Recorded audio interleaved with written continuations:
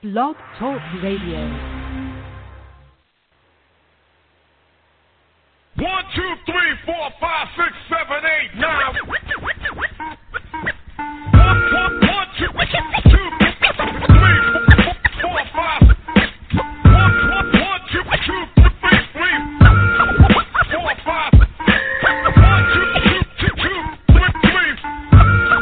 4, 5. 1, 2, 3, 4, 5, 6, 7, 8, 9.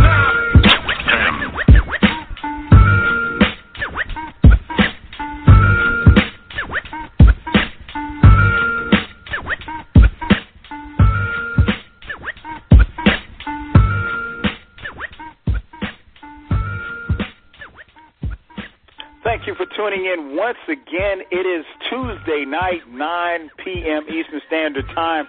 That could only mean one thing. It is time for the best sports talk show in America. You are listening live to Dead End Sports. This is the place where sports opinions collide. I am your host, 12 Kyle, and once again, this is Dead End Sports. The phone number to call in, area code 646-478-0356. Again, 646-478-0356. This is the place where sports opinions collide. We will talk hot and heavy NFL. We got some NBA talk, a little bit of everything, the top 5 moments in sports. We ask that you not just listen to the show, be a part of the show, participate in tonight's discussion. A couple of ways you can do that. You can log into the chat room. The chat room is always open and interactive. Just create a profile for yourself and participate in tonight's discussion. You can also check us out. We're on Twitter. Follow the show at Dead End Sports. Hit us up. Any questions, comments, hit us up on Twitter at Dead End Sports. Make sure that you check out our website, deadendsports.com. Always keeping hot and heavy articles with sports opinions in mind. Make sure that you check us out right here each and every Tuesday night, 9 p.m. Eastern Standard Time. This is the last show for 2013. So tell a friend to tell a friend that Dead End Sports is on the air again. Without further ado, let's get started on tonight's show. I would be remiss if I did not introduce my co-host. You know him from Dead End Hip Hop. Right now, let's bring in the fellas, B, Ken, and FIFO. Fellas, what's going on? What up? What's happening? Man. What's good? Time to put a bow on 2013. A crazy week in the NFL, a crazy week in basketball. So we're going to talk about it. We got hot sports opinions right here. Man, tell a friend to tell a friend that Dead End Sports is on the air again. Again, the phone number to call in, area code 646-478-0356. Oh, man. This is going to be crazy. I don't even know where to start. Well, actually, I know where to start. Let's start in Dallas. Uh-oh. Yeah, let's start in Dallas, Texas. As you all know, Dallas played Green Bay this past weekend. Dallas was actually ahead, I think it was 26-3 at halftime, and managed to lose the game. An epic collapse, the biggest, I think, loss that they've had as far as having a lead and blowing a lead in Cowboy history, as far as a home loss, I should say. After the game, there was a lot of blame to go around, a lot of not necessarily finger pointing in the locker room, because they don't do that there in Dallas. They leave it to the media and everybody else to finger point. But yeah, let's start there, man. Start right there in Dallas. I'll start with you first, Ken. Who do you blame for the collapse in Dallas's loss? Do you blame Tony Romo, who threw 2 picks within a 3-minute span? Do you blame the coaches, or do you blame that awful, raggedy Dallas Cowboy defense? The defense played well in the first half. They, I think the Green Bay Packers put them back on their heels, and they just didn't step up. But we all knew, and so did Dallas know, that defense is absolutely terrible. But the fact of the matter is they had a 26-3 lead, and they didn't protect it. They were playing like the game was close. They were playing like the game was behind. You got DeMarco Murray, who's running all up over everybody on the field, and he barely touches the ball in the second half. I mean, this is clear that we're going to put the blame on Jason Garrett. It's just terrible play calling. I don't care what Jerry Jones has to say about we have to take risk. That's Skip Bayless talking points. Skip Bayless knows that they should have ran the damn ball. At bare minimum, it's a minute left in the third quarter. At least get it to the fourth quarter. Make your adjustments, come out, and hopefully you can get a stop. That's all you need is one stop. But so I don't put the blame on Romo, except for that play that he called a pass play on, which was a run. But I'll say up to that point, Garrett kept calling pass play after pass play after pass play, and I think the stats say that it was 14 out of 15 pass plays were called in the second half. That makes no sense at all. And I remember clearly on this show before where they have done this, and I've ripped them before where DeMarco Murray only had 4 carries. Here's the thing, and they're trying to make Romo into this big star, and DeMarco Murray was the guy. Romo had no business throwing the ball that many times in the second half. And when the ball was placed in his hands to be the star, he missed a wide-open Dez Bryant, the second-best player in the NFL at receiver position. I'll say it again. And, and that was Romo's fault. But the play calling was clearly an issue, and I blame Jason Garrett. Okay. What about you, FIFO? If you have the pointing finger, who are you pointing at? You pointing at Romo? You pointing at that defense or those coaches? You know what, Kyle? You know what makes me me? Because you say what the fuck you want to say. Because it's your fucking show. Thank you, Kyle. And you know what, Ken? I have been saying every time we have to rip Dallas, it's not Romo. It's not Jerry. It's your boy Jerry Jones, man. It's Jerry Jones.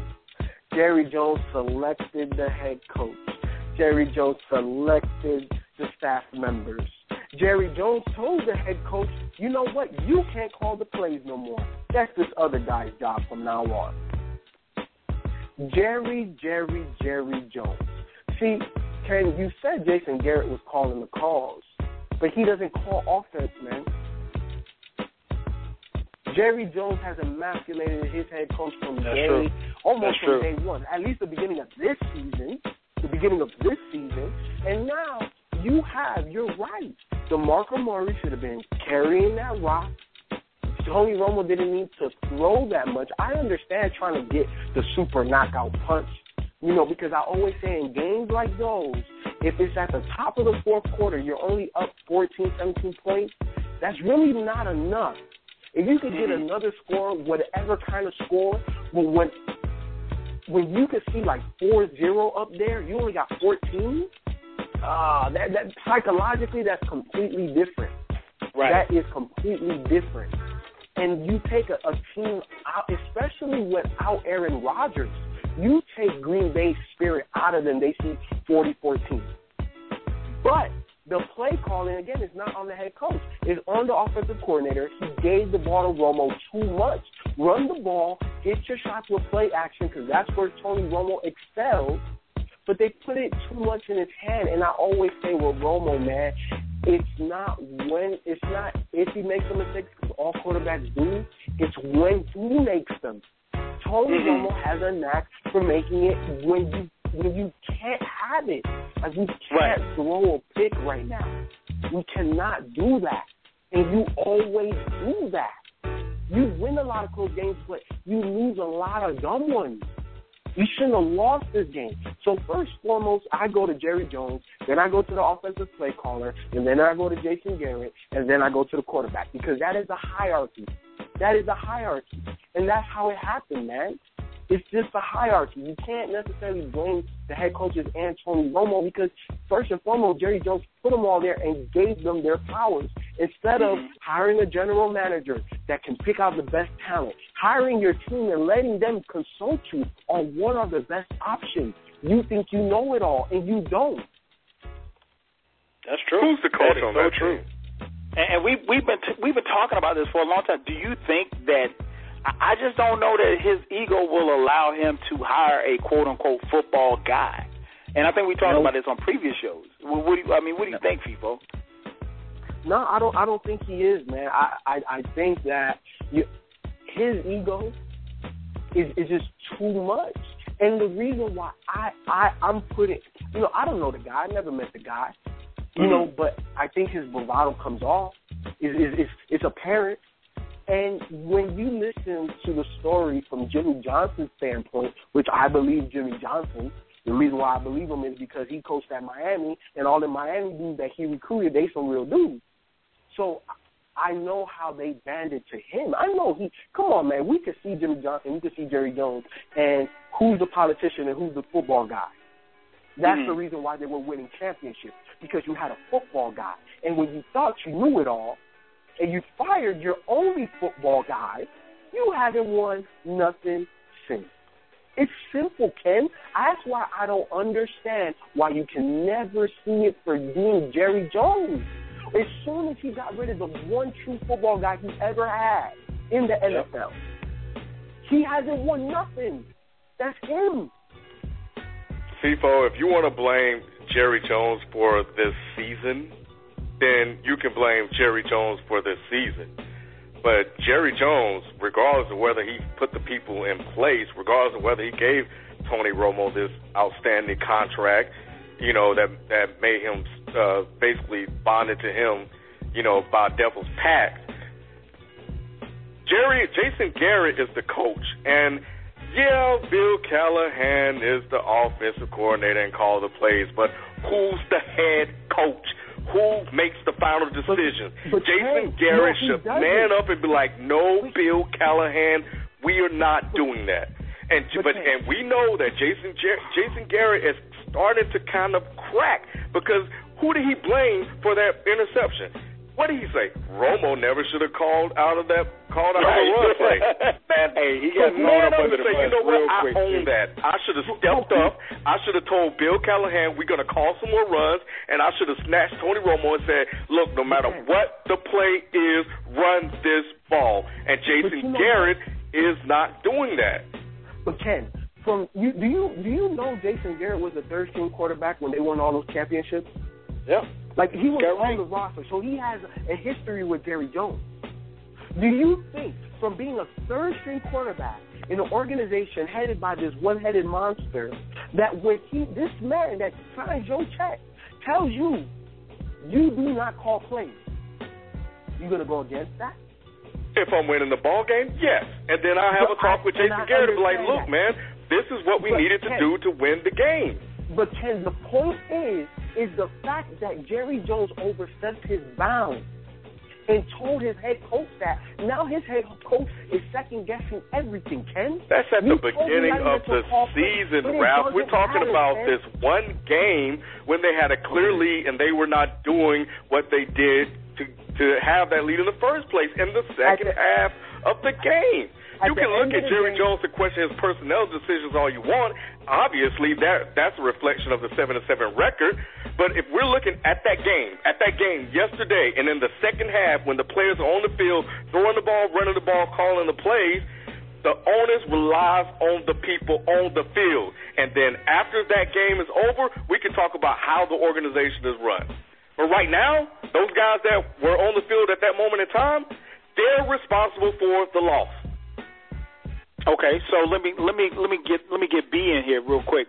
B, what's your take on it? If you got to lay blame, is it Romo, was it the defense, or was it the coaches? I would say the coaches, because like Ken stated, the play calling, I thought the way Dallas came out passing the ball like they was down by fucking 4 touchdowns, when obviously for the past 5 or 6 plus weeks you got to run the ball with DeMarco Murray. He's right. averaging. I think that game he was averaging. He was averaging 7 yards a carry. Yes, 7 yards a carry, and you go in the second half passing the ball like you're down by 5 touchdowns, and why not run the? You're already up. You got the comfortable lead. Why not run the ball? Run that clock down. Run it down. So I would say coaching. I mean, I blame all the coaches, all of them. I mean, bad play calling. Even the kicker coach. Bad play. Yeah, I mean, even the kicker coach. Like, I think even last week, Tony Romo actually had a decent game. It's just the defense played like fucking shit. But the defense played pretty decent. In the first half of this game, you already up against a second-string quarterback and Matt Flynn. Freaking run the rock. Anybody, I don't care if it was Matt Flynn and Aaron Rodgers. Run that rock and run that clock out. You got DeMarco Murray, who's balling. So why go away from that? That I blame the coaches, completely the coaches. I think all three of you made some great points, man. I really. My 2 cents, and you guys already know I'm a huge Dallas Cowboy hater, so nothing makes me feel better than to see them lose in which the manner in which they did. That being said, looking at it objectively, I'm going to put blame on all three parties. One, Romo. I understand Romo checked out of on that first interception that was picked off by Sam Shields. I understand he checked out of a run into a pass. I don't have a problem with that per se because you still have time. And honestly, if he makes a better throw, I didn't see the safety there. So if that corner bites on that route and he doesn't break up that ball, Miles Austin is going for 7. You know what I'm saying? So, but that first interception was bad, and I think that Romo actually threw an interception, the one that they called back from Troy. I thought that was an interception myself. I don't really know how they overturned that one, but, I thought Dallas caught a break right there. But then that second one, that receiver number 11, he clearly was not trying to get hit. I know that I never played in the pros, but I know he ran what's called a pigtail route. You're supposed to go in and out. But the problem was when he was supposed to come back out, he saw that corner there, so he knew if he went for that ball, he was going to get lit up. And he didn't make a play on the ball, and he stopped, and he wanted to get hit. Romo really threw the ball where it's supposed to have been thrown. The guy just didn't run. He didn't run the route completely. But nevertheless, Romo's got to take that. He's got to take that interception. So I blame him. Much like you said, coaching staff, the play calling was horrible. I mean, if you're averaging 7 yards a carry with a running back, and Green Bay showed no signs of stopping DeMarco Murray, you just got to keep giving him the ball. Keep giving Murray the ball. Right. Feeding him, because if for nothing else, you're killing the clock. The clock is on your side. So the coaching staff, they totally blew it. Garrett can throw Romo under the bus, and deservedly so. He deserved to be thrown up under the bus, but at the same time, Garrett has to look at his offense coordinator, Bill Callahan, and say, "Yo, man, what are we doing here? Why are we throwing the ball?" And then last but not least, that defense has been horrible all year long. I understand that they had injuries. That's a part of the game. I understand they lost Durant and the other linebacker during the game, so I get that. And Sean Lee, their best linebacker, didn't even suit up.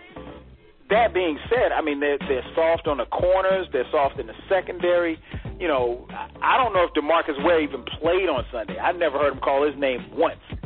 And so when you add all that together, you have the kind of collapse that you had. I think it's a culmination, and the fact that Jerry was on the field and, kind of making excuses. At this point, you can't make any excuses, Jerry. You have to realize the team for what it is and what you have. I don't know that he'll ever draft. I don't know if he'll ever hire a GM. I think he feels like he's a football guy big enough to make the transitions and make things happen and evaluate talent. But this team, as constructed, Dallas, and I've said it before, 1 through 53, Dallas has as much talent as anybody else in the league. But if you can't coach it, what can you do? Now, another thing about that, speaking about one of the talented players on the team, Dez Bryant. With a minute and 21 seconds left in the game, the game was already decided pretty much. All Green Bay had to do was take a knee because they had secured the ball back. Dez Bryant decides to walk off the field, walk into the tunnel, but time still left on the clock. B, what was your take on? Did you have a problem with him leaving the field a minute and 21 seconds before everybody else did? Yeah, I mean, as a grown man in sportsmanship, I mean, of course, we all hate losers. We don't like to lose, but you still got to show some type of class, sportsmanship, and stay on the field. Rather, if you're not going to go shake their hand, at least stay on the field until the final buzzer goes off. You know what I'm saying? It's like, and then come to find out, he's saying the reason why he walked up because he didn't want the cameras to see him start crying. He went to the locker room and started crying. That was you buy that? No, I didn't buy that, but whatever. But, I think he was just trying to say it just to make an excuse of him walking off. But you know what? Man up. Take that loss like a man. And if you don't want to show sportsmanship, it's fine, but at least stay until the buzzer, until all clock says 0-0-0. And then, you can walk off, do whatever you want to do, be mad, throw a temper tantrum or whatever. So, yeah, it shows a little bit of class. It's a little bit of class. I mean, you're a grown-ass man, man. You're not a little kid. Okay, what about you, Ken? What's your take on it? I believe he did go in there and cry. I buy what he says. Now, I know he's definitely trying to make an excuse for why he left the field. I don't understand why you want to go in and cry and then come back out and tell everybody you were in there crying. Right. Well, you're not helping, cry baby. You're a grown man, dog. You're a grown-ass man, Grown-ass man. Grown-ass. But, oh, man, you know what? I'm with Dez Bryant. Let me tell you, if I saw my team lose a game like that, I would be tearing shit up left and right. You thought they saw an angry black man the last time, and I'm just trying to win. I just watched one of the worst collapse of my NFL career, and I just happened to be on the side. Right. I'm on the losing end of it. Man, I'm tearing everything up. So you know what? I'm like, I'll deal with the media storm. I'm gonna remove myself from this situation because I don't know how I can handle myself right now. And B, trust me, dog. I completely understand you. Right, you're a grown ass man, dog. You stay on the field, show some class, show some whatever, blah, blah, blah, blah. All the cliche stuff, all the sportsmanship stuff, every single thing that we're supposed to do. But let me tell you something. When you know yourself and you know how you're supposed to react, yeah, I think sometimes it's best to just, you know what, man, I'm gonna just walk away from this, and I'll just come back later. So if I'm man, I'm telling you, man, if I'm on the sideline and I just saw that happen, man, I'm on there, I'm tearing up grass off the field. I'm tearing the goalpost down. I am living. You will not be. You control me, so I'm gonna walk to the back. When y'all come holler at me, I don't want to talk to anybody right now. I can't. I just can't. I'm too emotional. Right. We'll reconvene tomorrow, and I'll just take whatever it is. But yeah, he probably should have stayed on the side of the field. But I get it. I get it. Trust me, I get it. What about you, FIFO? What's your take on it? What should Dez Bryant have done? Or what would you have liked to him have done? FIFO. Oh my God. He probably got his phone. FIFO always disappears. No, he probably got his phone on mute. I'm like, yeah, my bad. It was on me. You got to start like a dead-end sports fine system. Like, you get fined $1 every time you're not on air. Just put in the pot. But, yeah, I was saying that I feel like Ken. I definitely feel like Ken. Like, I feel him. Obviously, look, you're a professional athlete. You get paid. At the end of the day, Kyle, you said last week it's all about the money when you get to the pros, and you're 100% right. You get paid to take that embarrassing loss just like you get paid to embarrass people. You are a professional. It's all even. All of these people make a lot of money. Well, some of them people make a lot of money, not all of them. But, but at the end of the day, all of you guys are paid. and you win as a team, you lose as a team, whether you were crying on the sideline, I would rather have seen you cry on the sideline, because then what that shows me is that you truly care. You know, crybaby, yeah, you know, you grown man, you shouldn't do that. But if it overtook you that bad, because it's not like he had a bad game. You know, I understand, like, he had one catch for 7 yards, and then, you know, it goes down like this. Like, you shouldn't cry. But damn, like, if you gave your all, and this dumb shit happens, even though you shouldn't cry because you're a grown man, and this is just a game, but damn, at least I feel you. T.O. did it. I felt him. Like, you talk anything you want about T.O., but you knew that when he was on that field, he was out there balling. He was playing. He played hard every time. So, you know, like, I respect that, man. But, you know, him leaving, kind of a punk move. Mm-hmm. Yeah, I agree. I said the same thing. It was a sucker move, man, because here's the thing. It was only 1:21 left. It wasn't going to kill it. I know he said he didn't want to see them take a knee in the victory formation. I mean, that's everybody's favorite play to see if you're on the winning side, because that means the game is secure. You know, barring a fumble or something like that, you're going to win the game. We've all been on that side of the field. We've all been on the losing end. I understand the competitiveness. If you're a competitor, we talk about being competitive on this show. If you're a competitor, nobody wants to lose. I don't want to lose to my mama. I don't care. No matter what I'm doing, I don't ever want to lose. And the taste of losing, it doesn't sit well with me. So I get that, and I'm pretty sure somebody like Des Bryant, who probably won a lot in high school, won in college, you know, he's with America's team. He didn't expect to lose that game. That being said, show some class. Show some type of professionalism. You are a professional football player. You know, act like you got some sense. You know what? I would not have had one problem with Des Bryant if the clock struck 0 and he grabbed his helmet, walked off the field, and didn't shake anybody's hand. Right. I wouldn't have a problem with it at all, because a lot of people don't do that. Personally, I believe in shaking hands after the game, but I understand those that don't. So I wouldn't have had a problem with it. But the fact that you did it, and you know, and I mean, come on, Des Bryant, it's a gazillion cameras in Texas Stadium. You mean to tell me you think you were going to walk off and nobody not notice you walking off? Right. And then he said, oh, yeah, I was following Jerry up the tunnel. You wasn't following no freaking Jerry. Jerry was on the sideline. I don't know where that came from either. He was following Jerry up the tunnel. He was going, and I understand not wanting to be able to show your emotions. And I'm pretty sure he wasn't the only one in the locker room crying. I don't have a problem with guys crying on the sideline. I mean, you gave your all. Sometimes you come up short. But come on, man. Act like you have some type of common sense. You know, it's just crazy to me. And it's very unprofessional. And more and more, the more and more he talks, the more and more he acts, he looks like T.O. 2.0. That's what he reminds me of. T.O. 2.0. So we'll see. I hope he's not, because I thought T.O. was a phenomenal talent. But what happens is teams will, and we all know this, teams will put up with a guy who's talented but an asshole. But after a while, as your talents diminish, all they see is an asshole. You can't tell me that a guy like T.O. or Chad Ochocinco couldn't have helped the team this year. Of course they could, because they still have skills. But nobody wants to deal with the BS and the other ancillary stuff that they bring to the table. So that's my 2 cents. You are listening live to Dead End Sports. This is the place where sports opinions collide. I am your host, 12 Kyle.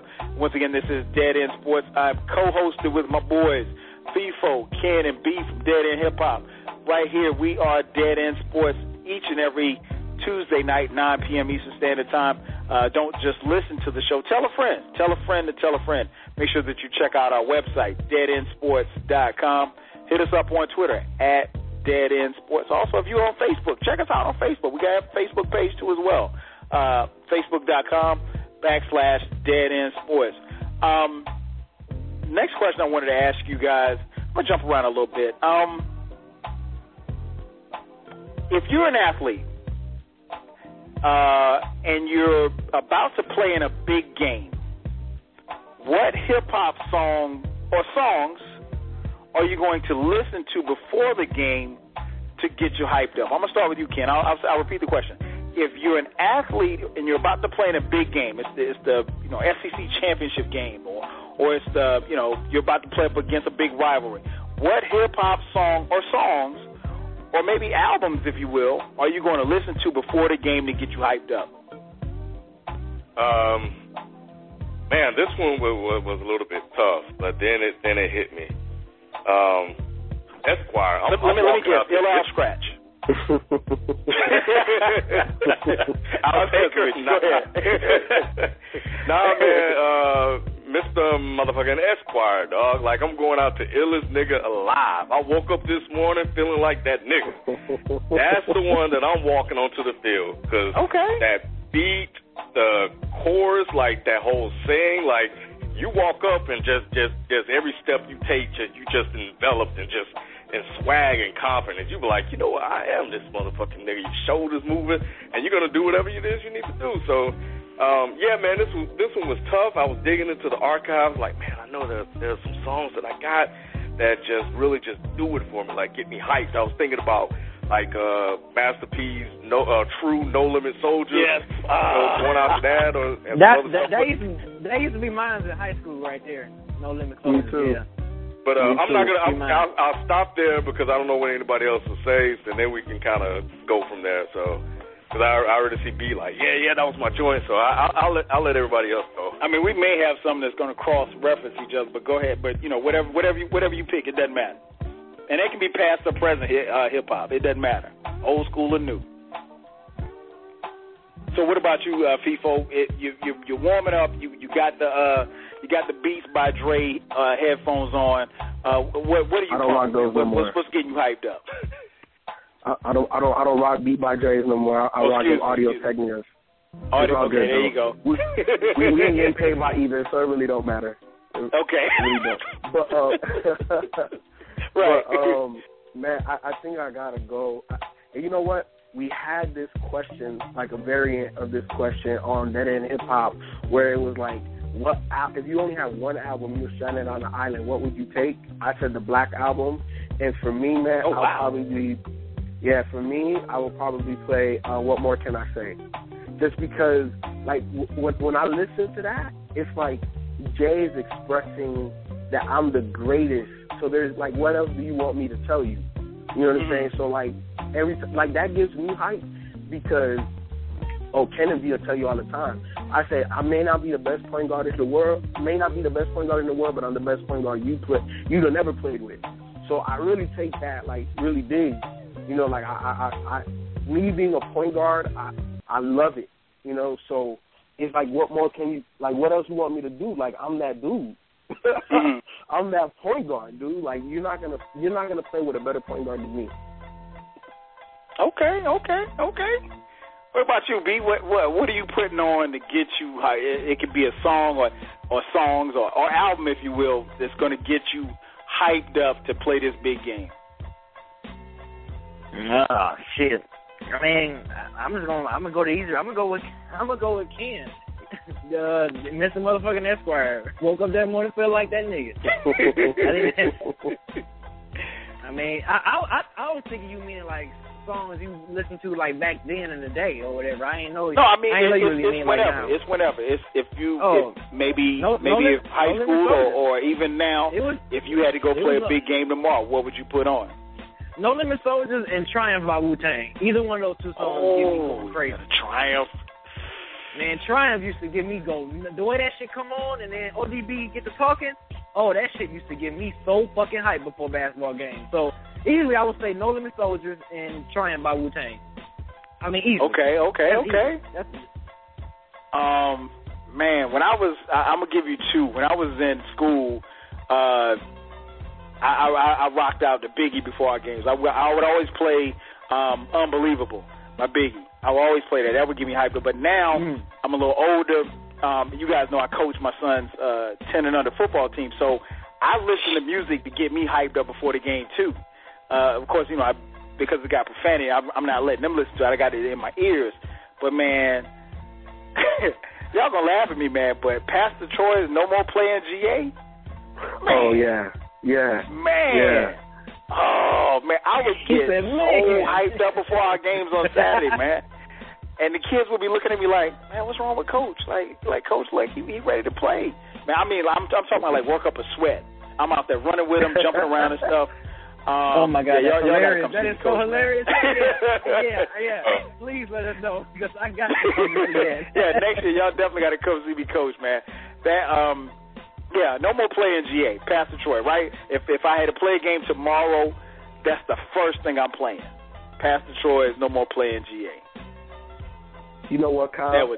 You know why that throws me back? I remember playing football in high school and in the weight room. That was one that was always in rotation. If you hit the weight room, you probably heard that song about 3-4 times while you've been in there. Just because no doubt. Right, man. Man, dude, that right there, yeah, it just gets everybody hyped. Definitely. Don't just listen to the show. Be a part of the show. Hit us up. 646-478-0356. Again, 646-478-0356. This is Dead End Sports, the place where sports opinions collide. Next question I have for you guys. Gotham City, New York City, the Mecca, whatever you want to call it, the birthplace of hip-hop, everything. It's not looking good in the city right now, in New York City, as far as sports teams are concerned. You got the Giants and the Jets. Both are, experiencing some bad seasons. And then conversely in basketball, you have the Brooklyn Nets and the New York Knicks, who are among the worst teams in the NBA. So of the four coaches between Rex Ryan for the Jets, Tom Coughlin with the Giants, Mike Woodson with the Knicks, and Jason Kidd with the Brooklyn Nets, which of these coaches do you think are going to get fired? I'll start with you, B. Which one of those do you think all of them will get fired this season? I was gonna bet my money. I was gonna probably say either Rex Ryan and Mike Woodson. Okay. If I was to guess, yeah, them two. I was gonna say. Why are you betting on those? Rex Ryan, I think it's just his time, man. I mean, it's just like what is this, like his third or fourth bad year? I want to say this is his 6th year. Yeah, but like I'm talking about out of them 6, I know 2. He went to the AFC Championship 2 straight years, but then after that, he had damn near some losing seasons every single year after that, after those 2 back-to-back. They haven't much. And I mean, it's nothing but all he's doing is just causing a circus up in New York, man. That's all. It's somebody that's a big old circus every off season, every training camp before the season starts. It's just a big. Now, listen, New York likes that type of stuff, but I mean, all he's doing is just causing a circus and not getting results done now. So it's like, Rex Ryan, get out of here. And it just seemed like Mike Woodson, it just seemed like he just completely lost the locker room at the Knicks. So that would be my money on them two, Rex Ryan and Mike Woodson. Okay. What about you, Kent? If you had to bet which one of those 4 do you think won't make it? I will put my money on Tom Coughlin and Mike Woodson. And Woodson's kind of easy. I mean, even though it's not his fault, but apparently he's being questioned for not calling a timeout in the loss last night. Yeah, did you see that last night? Yeah, I saw the highlights. Yeah, I didn't see the game, but I did see what happened though. For those of you listening, what Ken and I are talking about, the Knicks were up by 1 and they had a foul to give against Washington. They didn't foul Bradley Beal and allowed him to basically get an uncontested layup to the goal, and so he scored with I think like 6 seconds left. The Knicks inbounded the ball. Now everybody in the NBA knows that if once you inbound, before you inbound the ball, you call a timeout. That way you can advance the ball to half court, set up your strategy, what have you. Woodson doesn't call a timeout that they clearly have. They inbound the ball. Next thing you know, Carmelo's kind of coming up the court slowly. Then he rushes and shoots ill-advised three-pointer for them to lose the game in heartbreaking fashion. So he basically, kind of fell on the sword in the media after the game, saying it was my fault. I should have called a timeout. But he just kind of came off as not. He said it happened too fast. I mean, that's not necessarily the words you want to come out of the mouth of your head coach. So yeah, that's what we're talking. That's what we're referencing right now. But go ahead. I'm sorry, Ken. Go ahead and finish your point. Yeah, and and I kind of believe him because this whole season is kind of going a little fast for him. Because I'm pretty sure he's on the sideline like, God dang it, here we go again. And he's just kind of just like, what am I going to do to secure a victory? Well, how about giving your team a good chance of winning the game by calling a timeout? Because obviously Melo didn't know what the hell to do when he was dribbling up the court. Right. Because if he knew what to do, first of all, he's a superstar. I don't want to even get into Melo. No, real quick, he's a superstar. You get the ball, you know your coach not calling a timeout. Drive to the hoop, get you a better shot. You got enough seconds to get up to the court, but he kind of haphazardly dribbled the ball up down the court, and then he was like, "Oh, I guess we're not going to call a timeout, so I guess I'll just shoot this three," and there you have it. So yeah, but anyway, I think Woodson will get the axe, unfortunately for him. But I don't think that that situation last night helps him at all. And Tom Coughlin, man, they've been trying to fire Tom Coughlin every season since he started coaching. But he saves his job by winning Super Bowls, and they're not winning the Super Bowl this year. So, and they look absolutely terrible. Mm-hmm. So yeah, those are my guys. What about you, FIFO? Which one of these guys do you think, or if any of them, do you think will make it out alive? All right. Look, the first one that I'm gonna go with is Mike Woodson because he's not gonna finish the season. That's just not gonna happen. I don't think it will. I've never liked Mike Woodson. Anybody that talks basketball with me knows this. Like, y'all remember how I didn't like Paul Pierce? That's how I don't like Mike Woodson as a coach. I always do that. There was just something about Paul Pierce that if I ever met him, I just wanted to just punch him. I don't know. He just rubbed me the wrong way. Never met him. Never had no type of interaction. I don't know what it was. It was just his game. It just irked me. And Mike Woodson does that as a coach to me, man, because I coach basketball, and I understand at times you just go with the flow of the game. You don't call the timeout. Mm-hmm. Sometimes that's fine. He didn't call the timeout. I would have been fine with that. But as a coach, when you see that Melo isn't going into an attack mode situation, you call timeout. Because I can't imagine, LeBron, Kyrie, Damian Lillard not making a move toward the basket in that situation. Because just me as a player and me as a coach, I'm looking to see if my guy's going to be aggressive. Like, we need to go. Like, there's like 8-10 seconds or something like that. We need to get a bucket. You need to make a move and get a shot up. Right. With Carmelo going off to the side like that, I would have been called a timeout before he could have got that shot up. Right. So that's the thing. Yeah, go ahead. Go ahead, Kyle.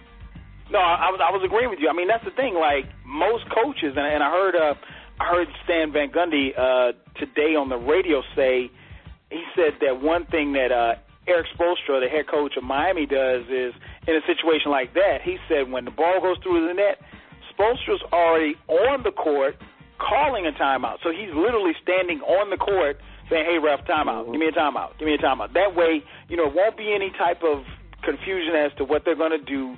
I mean, as a coach, you just can't miss that type of stuff. Not a guy that's been coaching as long as Woodson's been coaching. Yep.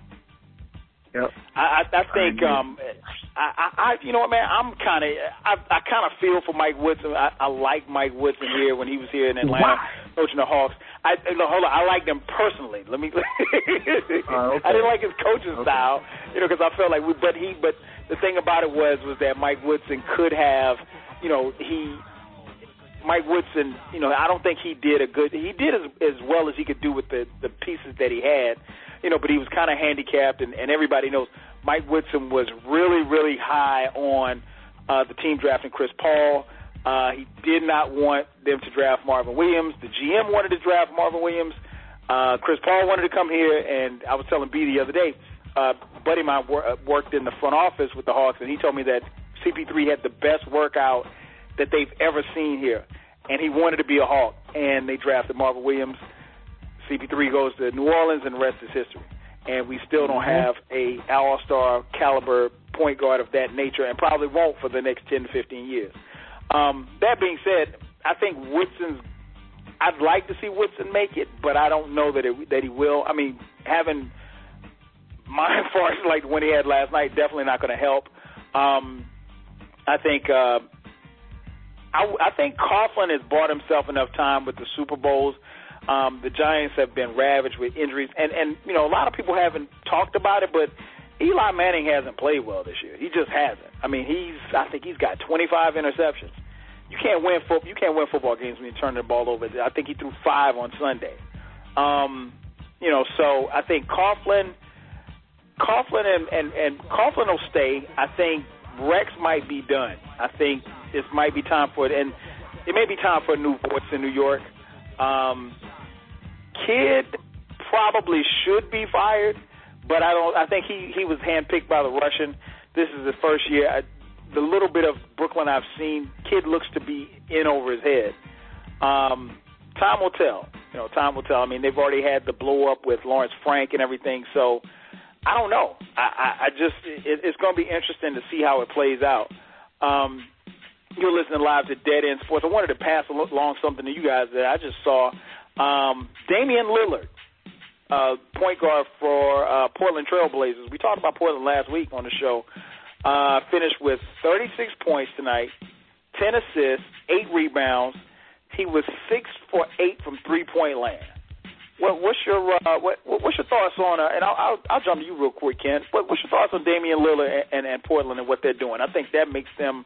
I want to say off the top of my head, they're 21-4 now. I think 22-4. Okay, 22-4. Okay, yeah, tonight's play makes 22. First, you know, all credit due to FIFO for spotlighting Damian Lillard's talent. He was the first guy that. I look at whatever you okay. If it came out proxy through UB, then I'll let him. It was me. I was saying that when he was in college. I was saying that because y'all know I watch college ball. I was telling y'all, look out for him. Well, people told me. It's Summer League. Exactly. I told Ken because I saw him in Summer League, and I was like, yo, this boy right here ready. He's ready. So I told him. I know him in college. I know in college he was ready. I be trying to tell y'all, man, watch that college ball. All right, my man, B, I didn't know you and FIFO talked. You know, FIFO told me about the kid, and I actually had him on a fantasy basketball team, so I had a chance to really, you know, pay attention to what he did for a whole season. I was like that, you know, the boy. So anyway, I knew after watching him all last year, you know, FIFO gave me the tip by proxy, I guess through B. I don't know. That's between y'all, but yeah, man, he seems to be making another leap. Like, this is his 4th game winner tonight, and the kid is fearless. And I passed by FIFO last week, and I told FIFO after what they did to who did they beat?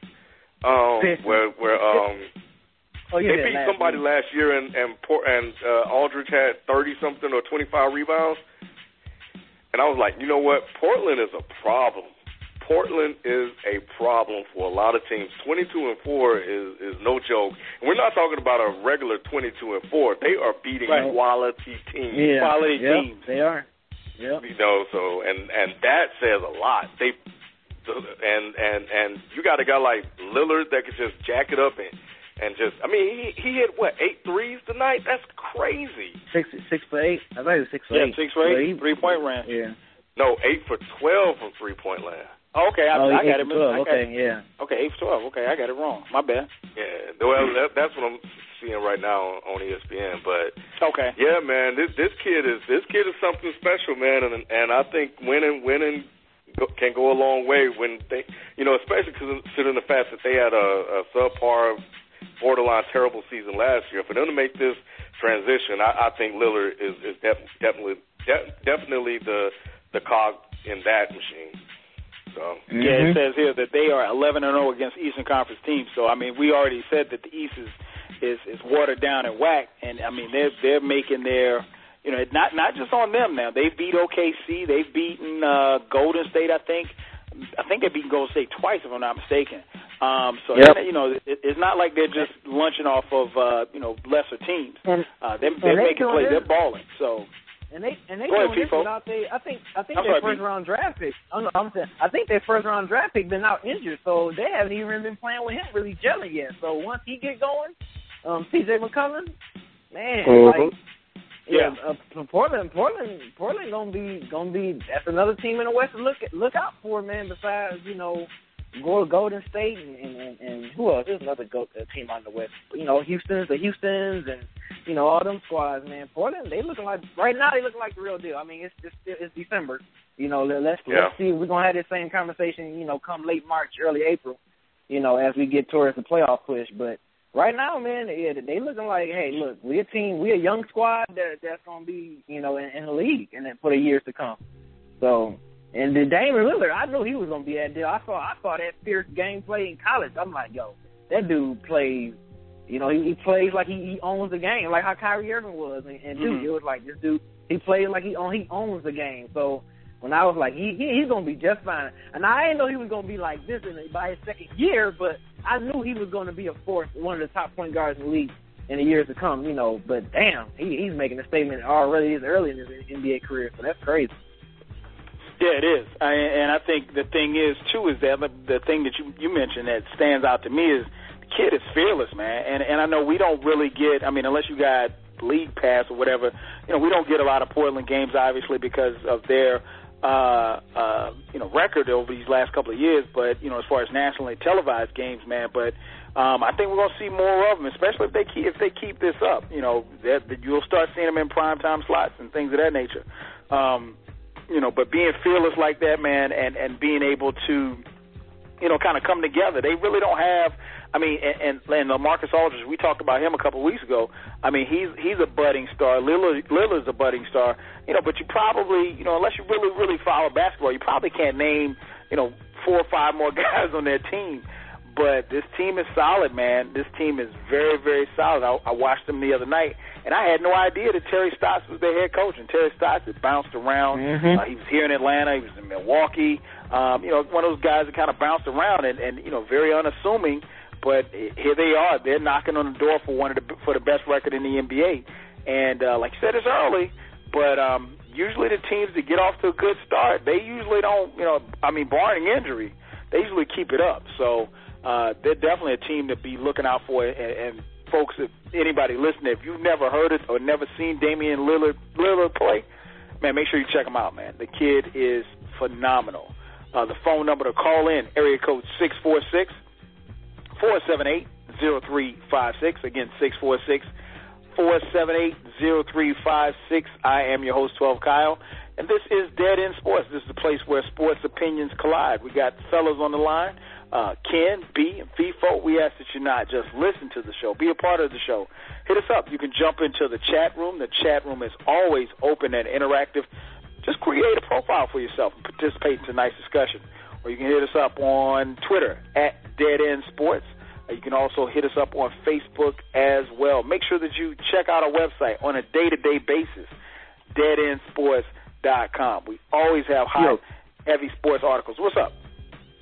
Hey, how you going to skip the point guard and Damian Lillard talk?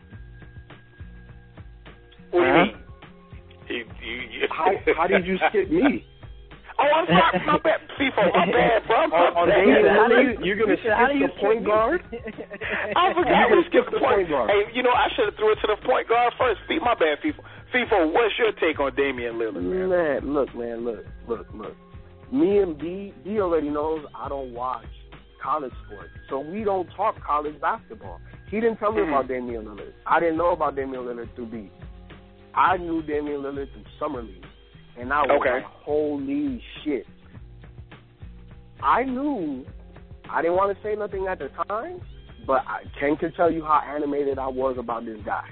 But I knew, I said, this guy, he's a superstar. Like, right now, he's a superstar. I saw it. I'm a point guard. I see these things. And And the thing I like him, and I'm gonna say this right here, right now, it's on record. It is on record. I told my brother, and he was like, I feel you. Damian Lillard right now is the best point guard in the NBA. The best point guard. Okay, I'm gonna tell wow, you why he's the best point guard. Better than This is why CP3. he's the best point guard. Over CP3, to me. Okay. The reason why he's the best point guard is because he is a natural point guard that is a shooter. Now, why that's important is because CP3, none of the best point guards are pure shooters. None of them. Then now one of them is a pure shooter. Kyrie Irving is a scorer. And when he gets hot, that boy, hey, look, it don't matter where he can score. Kyrie can score. He's a scorer first, point guard second. Damian Lillard is a point guard first, shooter, pure shooter second with athleticism. He has a pace to his game that, like Kyrie, you can't necessarily speed him up, but he makes a lot of silly mistakes. Damian doesn't do that. Damian is so under control, and you can't stop him because what is NBA basketball? It is pick and roll basketball. And how do you guard an athletic point guard that is a shooter second? How do you go under the screen, you go over the screen, you double team him, he's making the pass, he's making the three, and then I can't remember what game I was watching, but one of the analysts pointed this out, and I'm like, wow, you know what, he's 100% right. He pointed out that Damian Lillard is an elbow shooter. When you watch him, he doesn't have to jump high. You know what I'm saying? He uses a lot of his upper body to shoot the ball. He can shoot from 20. He can shoot from 25 feet the same exact way he shoots from 35 feet because of his form. So that makes him even more dangerous because he could pull up from anywhere. He has almost unlimited range. Man, Damian Lillard right now is the best point guard in my estimation in the NBA, man, because And what helps him out, too, is because he has LaMarcus. And LaMarcus has always been a star. LaMarcus has been a star for a minute. He just hasn't had nobody else on his level. Now he has a point guard. I always say it. If you don't have two dynamic wing players, the way you build a team is you get you a big man and you get you a point guard, and you fill in the rest. You fill in the rest with that. And that's what they have. They have their big man. And another thing about Terry Stotts, the last place he was at was Dallas. And under Rick Carlisle, if you watch their offense, he brought a lot of what they did in Dallas. And their Dirk is LaMarcus. He's getting a lot of things at the high post. That's a good He's comparison. just not getting a lot. Exactly. He's not getting a lot of, 3-point looks because that's not his game. But the high post, the high pick and roll, high low, you see a lot of the similarities with Dallas. And the difference is that Dallas doesn't have a Damian Lillard type of point guard. They only had Dirk. AJ Kidd and OJ Kidd. But you look at, come on, man. Like Portland is a problem. Portland is a problem. I definitely agree. And we like I said, we're going to see more Portland, man. We're definitely going to see more Portland. And the more and more you see, the more and more you watch them, the more and more you're going to like them because, like you said, Lillard and LaMarcus Aldridge, I mean, those kids are, and they're young too. That's what people really kind of have to understand. They're young, so they're learning as they go along, man. But the sky's the limit, man. If they can keep it together and keep playing like this, man, they're gonna really, really do some damage. The phone number to call in, area code 646-478-0356. Again, 646-478-0356. Let's move on to the next question. Next question I have for you guys. This is we're coming to the end of 2003. If you missed the beginning of the show, we wanted to let you guys know that tonight's show is the last show for 2003 for Dead End Sports. We will be back in the new year, 2014. That's because of the way the days fall. I mean, it's going to fall on Christmas Eve and New Year's Eve.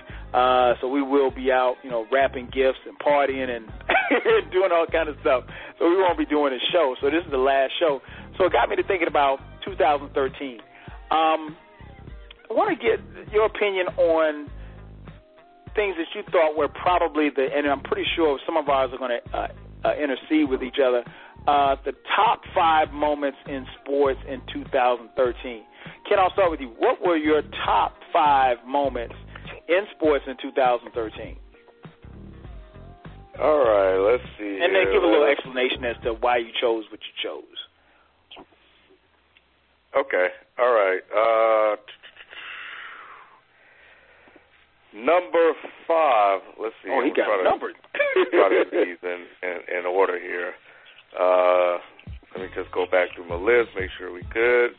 1, 2, 3, 4.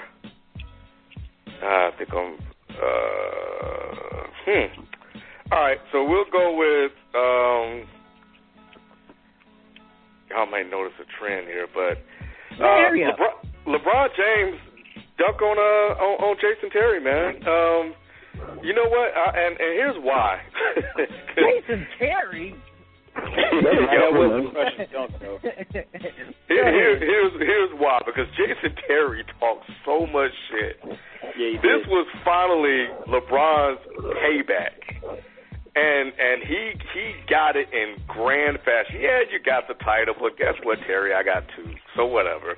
But not only do I have 2, I'm going to dunk this ball on your ass, and then I'm going to stand over you and look at you and get this tech and still, right. So you take that. So that's number 5. That's my number 5th play of the year.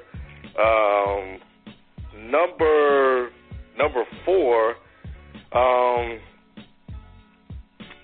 Let's see. I would like to go with. You know what? I don't know if this is really a good one, but I think it helped really define LeBron's moment as his career continues to unfold before us. Was that shot against the Spurs, man, in Game 7. Okay. What he did in that moment, considering all of the flack he's received during his career, the collapse in the finals 2 years ago, even coming back and winning the finals, every year going into the NBA season, not favorites, as soon as they hit a bump in the road, people always questioning and doubting them, and you're down 3-2 against the Pacers, and now you're basically willing your team to a victory. And it took every single thing you had, and you sealed the deal. You sealed a spectacular game with a bucket to put your team ahead, to give your team a lead that they desperately needed, in that moment. I think they went ahead by 4. But, even everything that led up to that was just the 3 after 3 and the jumper after jumper and the defense. Like, everything led up to that moment, and that's what made that moment special, considering the fact that it was Game 7 and everything that they went through, the tough series against the Bulls, the tough series against Indiana, and then, of course, the tough series against San Antonio. So I thought that moment for him was, and for this year was special because, LeBron is really, he's a dynamic player. All right, so that's that one. Let's see. And number 3, of course, DeAndre Jordan's dunk on Brandon Knight. My God, man, come on, man, that was just unfair, and that just I remember when that thing just sent Twitter crazy, yeah. Instagram and Twitter, yep. Yeah, man. So, man, if you haven't seen that, that is one of the top plays of the year, easy for me. 1 and 2 is very, very, very tough, but number 2, I'll give it to Ray Allen.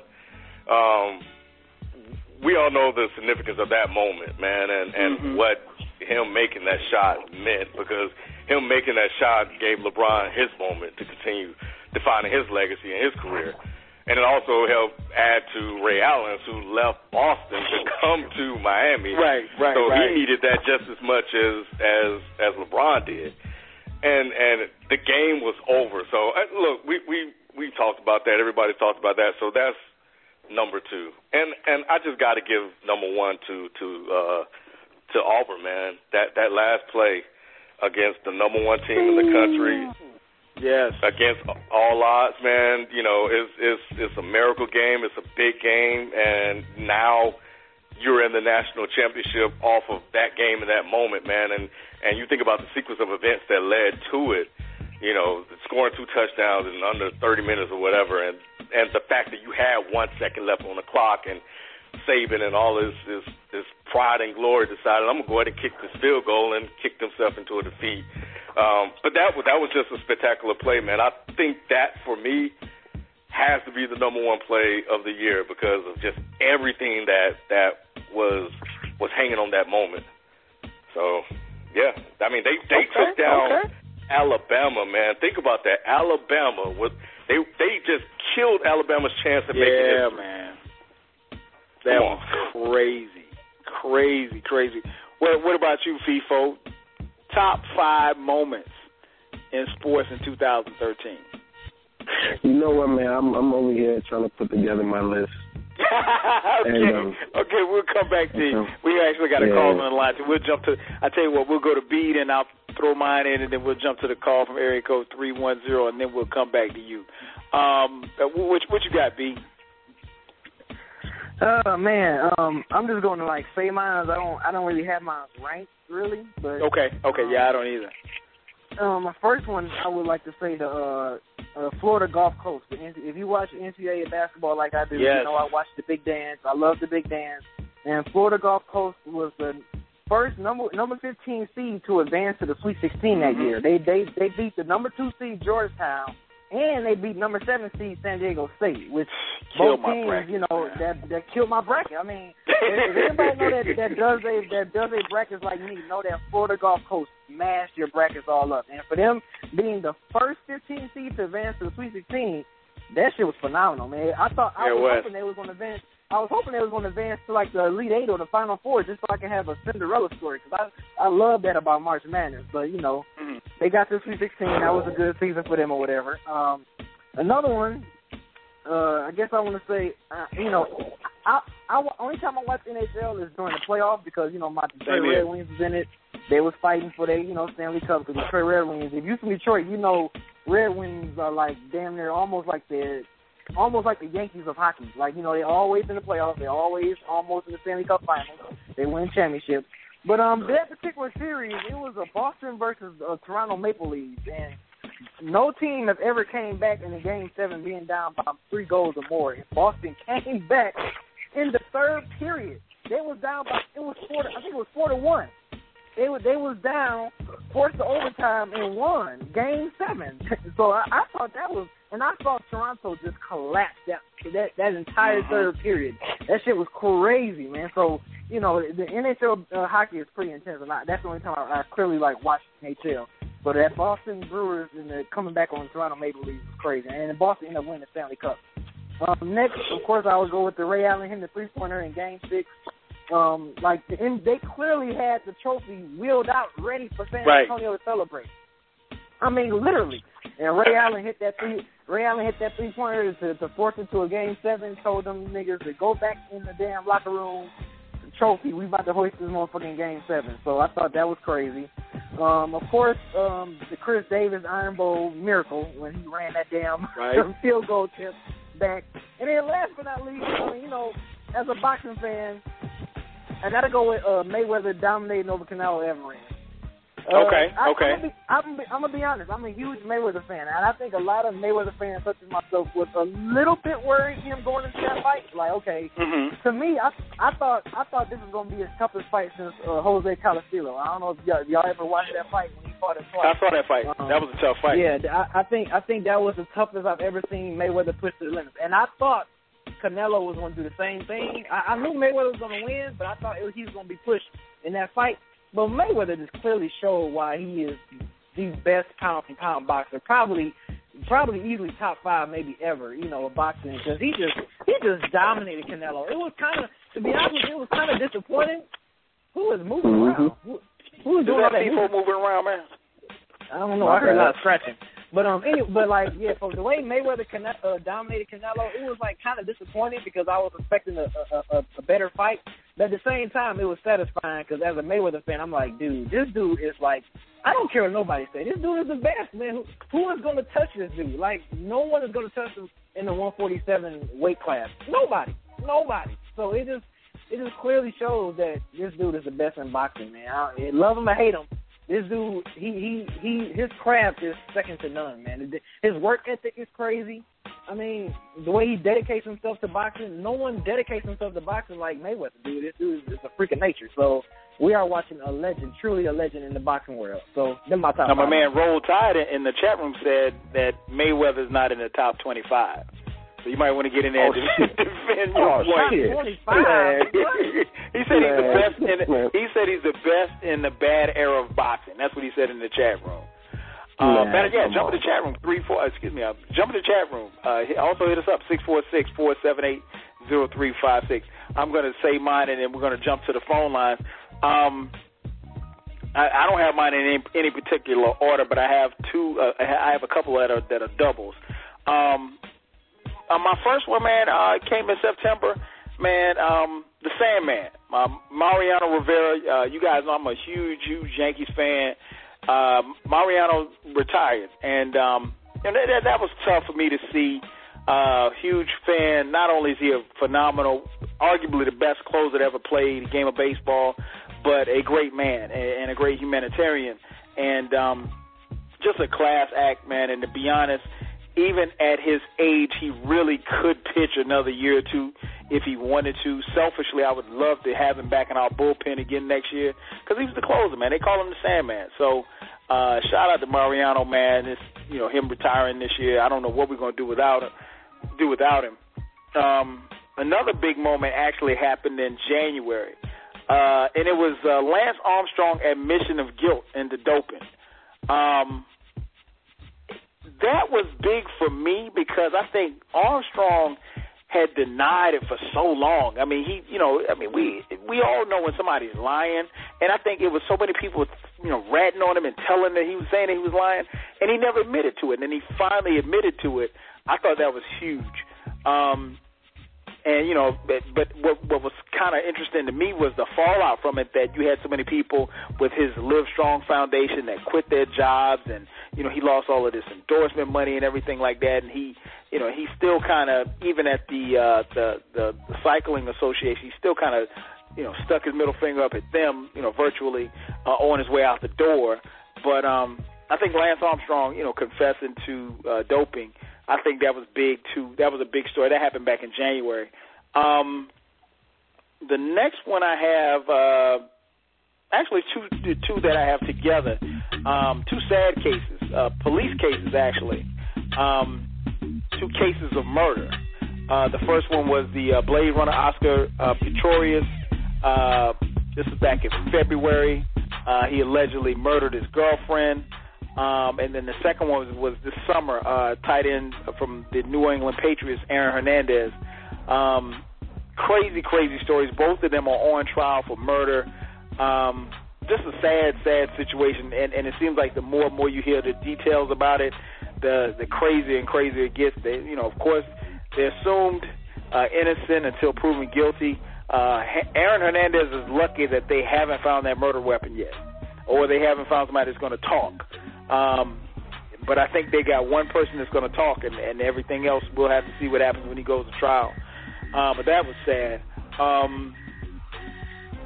The other thing I had down here was the miracles in Auburn, the game against Georgia, the Hail Mary that they won against Georgia, and then obviously the Chris Davis return for a touchdown.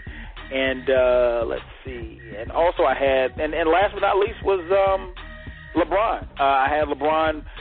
Two shots, actually. The shot that Ray Allen hit, and I think that 18-footer that LeBron hit, that kind of sealed the deal and sealed their championship. Obviously, if Ray Allen doesn't hit his shot in Game 6, we don't have a Game 7. But I thought LeBron stepped up, for somebody who'd been dogged out of about being clutch. I think he went, 6 for 10 from three-point range. And they just kept giving him three-pointers. If I'm not mistaken, he either had a triple-double or came close to getting a triple-double in Game 7. I don't know how much more clutch you could be. This was clearly LeBron's year, so you got to give him his props. Once again, the phone number to call in, area code 646-478-0356. We got a call on the air. Let's not keep him waiting. Going to area code 310, calling you on the air with Dead End Sports. What's your name? Where you calling from? Hello, I'm Jesse from San Pedro, California. What's going on, Jesse? Yeah, man, I just want to start off with number 5, man. Doc Rivers headed to the Los Angeles Clippers, man. We're talking about the L.A. Clippers landing a big-name coach in Doc Rivers. Okay, incredible, yeah, man. huge. Yeah, incredible, man. I'm from L.A., man, and just getting Doc Rivers over here, it was huge, man. The Lakers fans were over here whining their asses off. So, yeah. I can imagine. Yeah, man. Number 4, I would have to go to the Baltimore Ravens Super Bowl run. From that AFC divisional game in Denver, man, that overtime game was just crazy, man. Crazy. Number 3, I would have to go with, there's so much sports moments.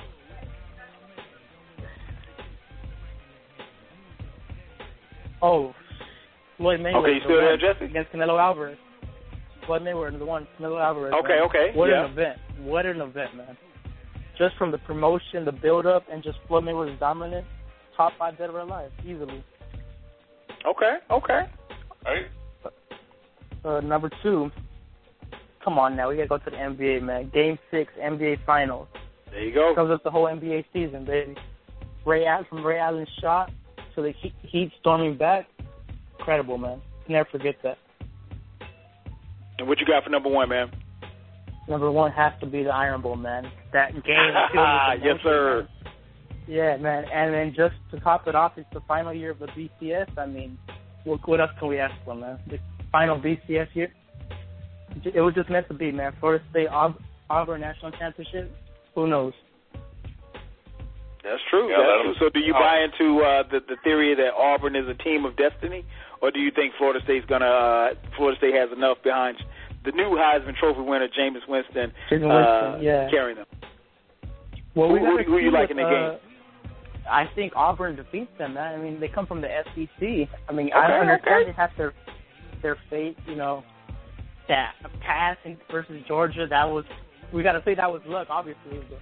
Right. But yeah, I think Auburn is going to cap it off this year, man, with the final cherry on top in Pasadena. Okay.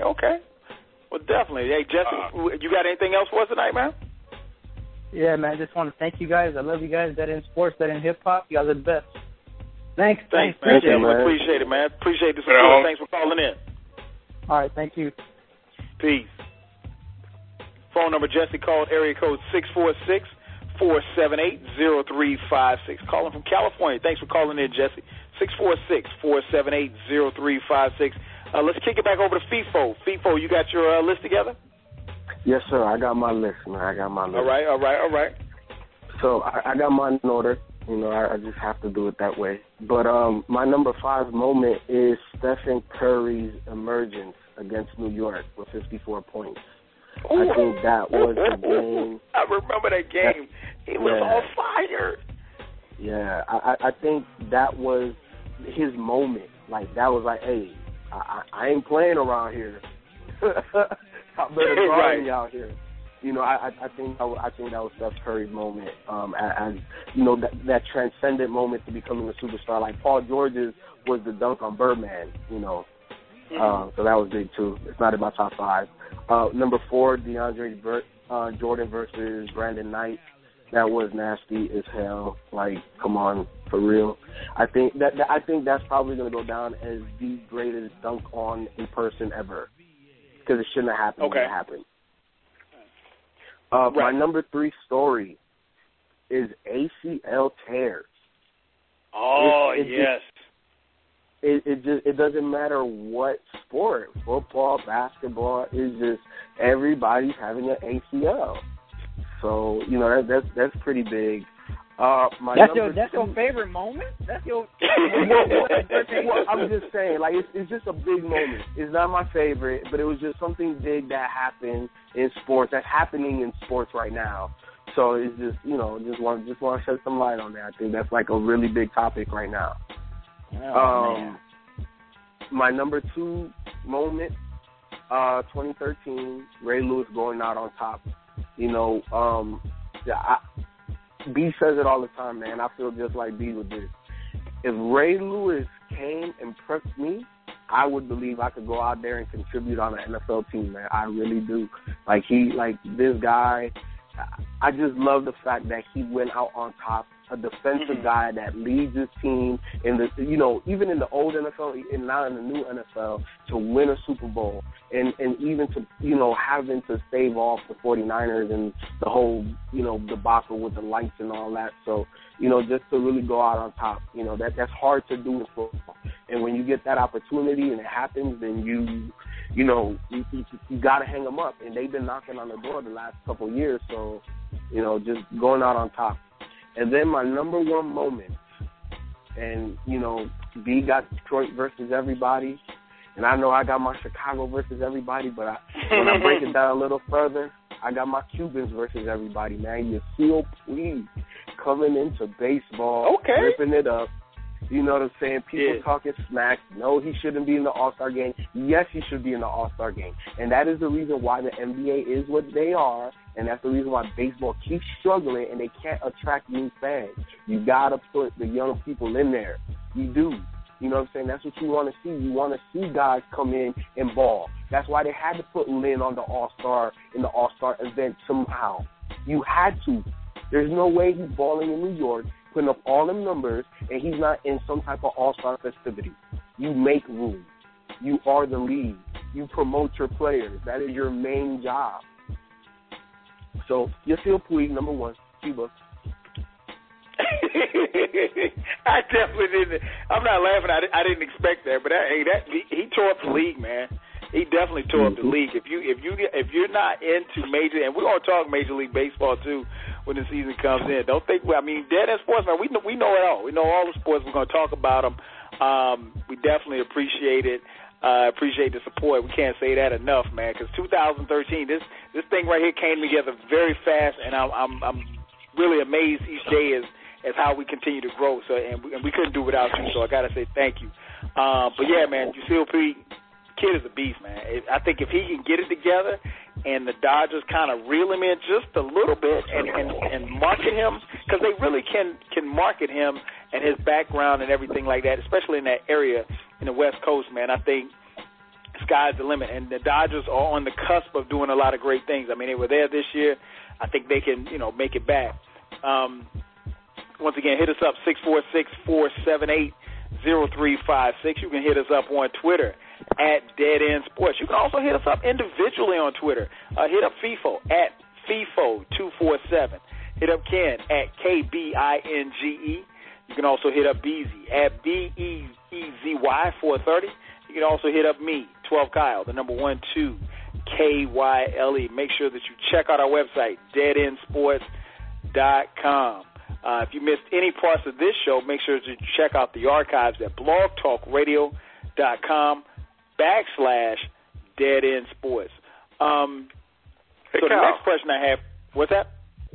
Hey, I gotta interject here real quick. Go ahead. I'm kind of disappointed with B right now.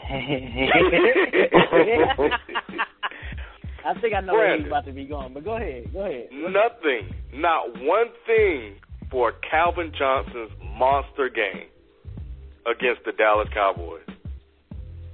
Yeah, but it wasn't nothing like. It wasn't like it was a playoff game, or it wasn't like a pivotal. I don't know. It was amazing. Yes, it was awesome. You know what? I would have probably had it if he'd have broke the record. I think he was like 6 yards away from breaking the single game record. Right. Most reception yards. But we got the win. It was good. Jesus Christ. Damn. I thought those moments was better. But yeah, like I said, if it was a playoff, if it was a wild card game, probably, or something, a playoff game, oh yeah, easily or something. But we're not in the wild card playoffs yet. But you still mad? You know he's about to ask you something about last night's game too, right? Yeah, no, he's mad about last night. Okay, we'll move on. Go ahead, Kyle. We don't want to bring that up. But hey, I do want to touch on this though. This probably would have got honorable mention for favorite moments because Did y'all see Adrian Bronner get his shell rocked? He had y'all seen with his Zab Judah leg? And he had the Zab Judah leg, dude. He had the same leg was going Adrian on. Bronner did they test him for drugs or something? Because he's clearly on something. Dude, he was dry humping the dude. Or like, what are you? That's so homo, dude. Like, why would you do that? Like, why would you hump like that? Why would you hump him like that? Oh my God! And we're gonna talk boxing too, right here on this show as well. Oh my God. And B, what up? You know what's the irony of that situation too? When Medina did it to Bronner, that kind of sparked him, and like he really took Bronner out after that.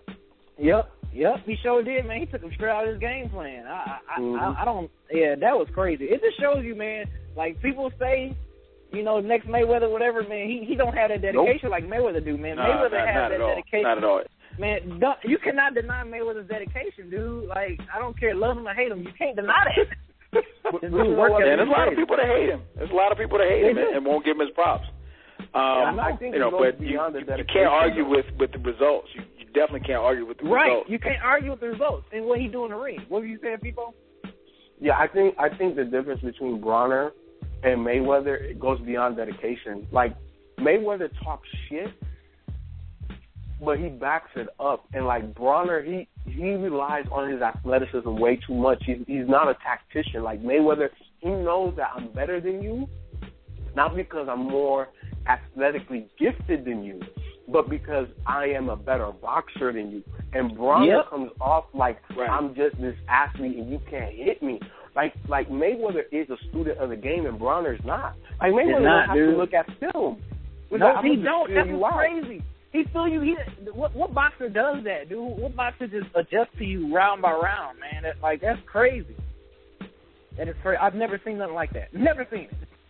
Well, Bronner's gonna have to go back to the blackboard because it's what happened Saturday night. Clearly, it's clearly not working for him. Nope. Let's see. We got another caller calling. I think they're calling via Skype. Calling you on the air. What's your name? Where you calling from? Yeah, man, it's Naj in Atlanta. Hey, I was the one in the chat room with the, whole little boxing conversation about. Oh, okay. What'd you say your name was again? Yeah, Naj. Naj. Okay, what's up, Naj? What you got for us tonight, man?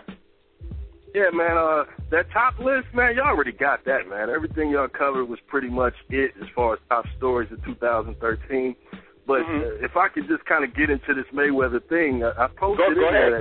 Floor is yours. Jake LaMotta's 26th on the all-time list if you go by the ESPN list. But you can use Bert Sugar or Dan Raphael, any other boxing historians. But look, man, May is the all-time great, yes. But he's way down the list because he's fighting in a bad era. He's the best of this era. Boxing has lost a lot of talent to MMA, to football, and a lot of other things. It's not like back in the day where most of your neighborhood wanted to grow up and be boxers. True. Things have changed, so it's not the same talent. But do I still think Mayweather would make easy work of Pacquiao? Yes. He's the best of this era. Of course. No question. I've been saying that for the longest. I don't know why people think Pacquiao doesn't have a chance. Like, okay, so let me ask both of you guys this. If we put Mayweather, and I hate to do this, but we do it all the time. If you put Mayweather in the early to mid '80s, the Sugar Ray against the Sugar Rays or the Roberto Durants, how do you think he would fare? I think he would represent himself well and walk out still a legend, but he would have some L's on that record just like the rest of those guys of that era. Think about it. Ray fought Hagler. He fought Hearns and Duran. Like, think about that. He fought Hagler, Hearns, and Duran during his career. Put that up against anybody on May's resume. Man, them dudes ain't adjusted like Mayweather, man. I don't see. The only person I can probably see, but he was a middleweight. He was a natural middleweight with Marvin Hagler. But Marvin Hagler, we know Mayweather's a natural welterweight. He's a 147, guy. Assuming he made the weight. That's what I know he'd have to go up or go down a little bit. Yeah, but flip that question though. You take any of those guys and bring them into this era by themselves. What do you think they would do? You don't think Hearns would clean up now? You don't think Hagler would clean up now? Yeah, they wouldn't clean up Mayweather. Work out here, man. They'd clean up, but they wouldn't clean up Mayweather though. Bernard Hopkins is still boxing at 50. There's a reason. But Bernard Hopkins is a middleweight, though. I mean, I'm just talking I'm just talking about the talent across the board. It's not the same. Okay. I got you. Oh, yeah, I mean, that's not Mayweather's fault. Like I said, you can make the same case in all sports. I mean, it ain't Mayweather's fault that he's down. This is what I'm saying. It's different because they lost a lot of talent. Back in the day, you got retired. When Ray Leonard got in there against Terry Norris at the end of his career, they sit you down. Nowadays, these old dudes are coasting, still getting money. And Broner the other night, man, Broner looked terrible. And any comparisons to Mayweather are silly. He doesn't have the defense. He gets touched a lot. Nope. And he needs to throw that shell away because he can't execute it. Yep. I agree. But yeah, definitely making some great points, man. He gave him that work. But yeah, man, I hang up and listen, man. All right, man. Well, hey, Naj, thanks for calling in. We definitely appreciate the boxing talk, man. Definitely appreciate it. And thanks again for calling in, bro. We appreciate it. All right, peace. Phone number Naj called, area code 646-478-0356. You are listening live to Dead End Sports. Once again, I'm your host, 12 Kyle. This is Dead End Sports. We got Ken, B, FIFO on the line. We're talking sports up until 11 p.m. Eastern Standard Time. Do just like Nas did. Give us a call, man. We'll talk to you. Give us a call, 646-478-0356. Next question I have for you guys. I mentioned when we were talking a little bit earlier about LeBron, the word clutch. That word gets thrown around a lot, especially on, social media sites like Twitter and Facebook, and it's in the discussion. And, if you go in the barbershop, you have guys talking about that kind of stuff. So the question I have for you guys, and I'll start with you first, FIFO. Name an athlete in any sport that you would define as clutch. Let's go with current athletes. I don't want to do it with the athletes in the past. Athletes that are currently playing right now in any sport, who would you define as clutch and why? Who do I define as clutch? Tom Brady, man. As much as I don't like the Patriots. Yes, sir. I just don't like the Patriots like that. But I don't think anybody does outside of Boston. Yeah, I'll call a spade, and that boy Tom Brady, he gets the job done. So, that I think he is the epitome of clutch. When you need a big play, he makes it. You let him know what you need, and he'll get it done. So that's what's clutch. Not throwing interceptions with 2 minutes to go. Mm-hmm. What about you, Ken? Clutch. Who would you define as clutch? Man, Derek Jeter, man. And like FIFO, I don't really care much for the guy, but I've had the privilege of watching him play and watching him come up with clutch hit after clutch hit after clutch hit. And it's just remarkable how he just keeps coming up big in big moments. And we all know baseball, man, it's harder to do that in baseball, I would argue, because of the statistics against you. Your 30% is good, right? Anything over 30% is you're an exceptional player. You're getting hit three out of every 10 times you're up to bat. Yeah, so that guy, man, when he gets up, I kid you not, man. Every time I watch a baseball game, man, I'm like, oh my God, not Jeter, and he always came through. Year after year, game after game after game, man, and then big moment after big moment. It didn't matter what it was. Derek Jeter is that dude, because I think he's still playing. Yeah, man. Okay. What about you, B? Who's clutch for you? Would you mean like clutch, like always winning the big games, or just hitting the big shots, or a little bit of both? Just coming through at that pressure-filled moment where everybody else would probably wilt away, but this guy or girl steps up and makes the plays, or makes the shots, or makes the basket, or whatever, the hit, to help the team or help themselves. Stafford. Joe Montana. Well, no, we're talking. He said Stafford. We're talking current athletes. Current athletes. I'm sorry. Oh man. Oh shit. You took my thunder. Now I was like Joe Montana. Like dude had cold ice in his veins. Damn. You got me thinking on this one now. I'm thinking all time and shit. Like, hey, Montana. Yeah, that's too easy. Oh goodness. I'm going with people, man. Yeah, Tom Brady. I mean, Tom Brady. Clutch. Nobody's gonna say Peyton Manning. I'm missing.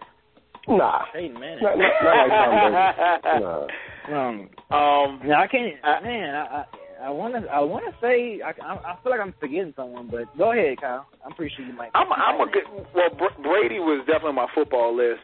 But since you guys already said Brady, I'm gonna go with Kobe, man. I'm gonna go with Kobe. I think, given the situation, no matter what the situation is, I think more often than not he is going to come up with that big shot. Or if you need a defensive stop, I think Kobe's going to be that guy.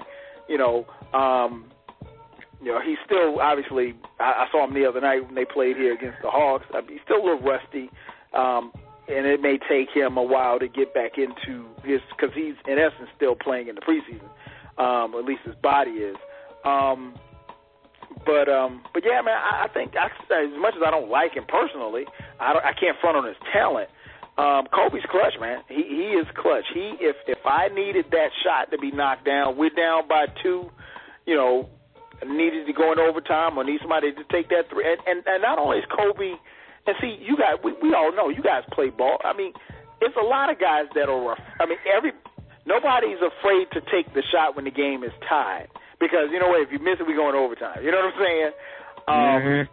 But and Durant's another one, man. Durant has this streak, man. And I think Durant, for as nice as he is, he gets a bad rap because he appears to be somewhat quiet. But man, Durant will rip your heart out, man. I think I don't know why he's gotten. I don't know if it's because he lost to LeBron that year, or because he kind of, for lack of a better term, defers to Russell Westbrook.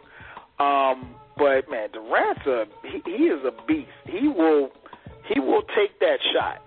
And at a moment's notice, and don't even care, about what's going to happen, and not really worry about it. And like I said, there are a lot of the NBA's filled with guys who will who are more than willing to take a shot when they're behind, but it's when the score is tied. But when you're behind and they actually need you to make that shot, it's very few and far between. Somebody in the chat room mentioned David Ortiz. David Ortiz, man, I hate Boston Red Sox with a passion. That dude is clutch, man. He is clutch. Yeah. Ray Allen was mentioned also by my man Zero Dark 30 in the chat room. Clutch as well. I'm trying to think. It's just funny, though, how people have turned on Kevin Durant in just almost one season. A couple of years ago, it was like, and Durant. Now everybody's kind of jumping on the guy's back, man, like he's nothing anymore. And Ken, I don't know if it's. I saw some people giving Kevin Durant, and I know it was on social media. People say whatever they want on Twitter, but people were giving him some flack because he had developed a friendship with LeBron, over their summer that they, played in the Olympics, and they were saying, well, how could you be friends with this guy? He just beat you for the finals, I mean, at some point in time, if you're spending 3 months together, you're probably going to be friends, or at least, make an attempt to get to know a guy a little bit better. And I don't think that changes anything about Kevin Durant. Like I said, I think he's still top 5, top 3 player in the NBA. But I'm glad you brought it up, man. I agree with that, and I don't know why it is. But yeah, it's kind of been a little backlash. And like I said, I don't know if it's because they lost, or people think he defers to Westbrook, or because he's not. I mean, we watch the games. He's not as demonstrative as Westbrook is. Westbrook is real loud, brash, in-your-face kind of guy. And Durant's not like that, but he's confident as hell. He's confident. He knows what he can do.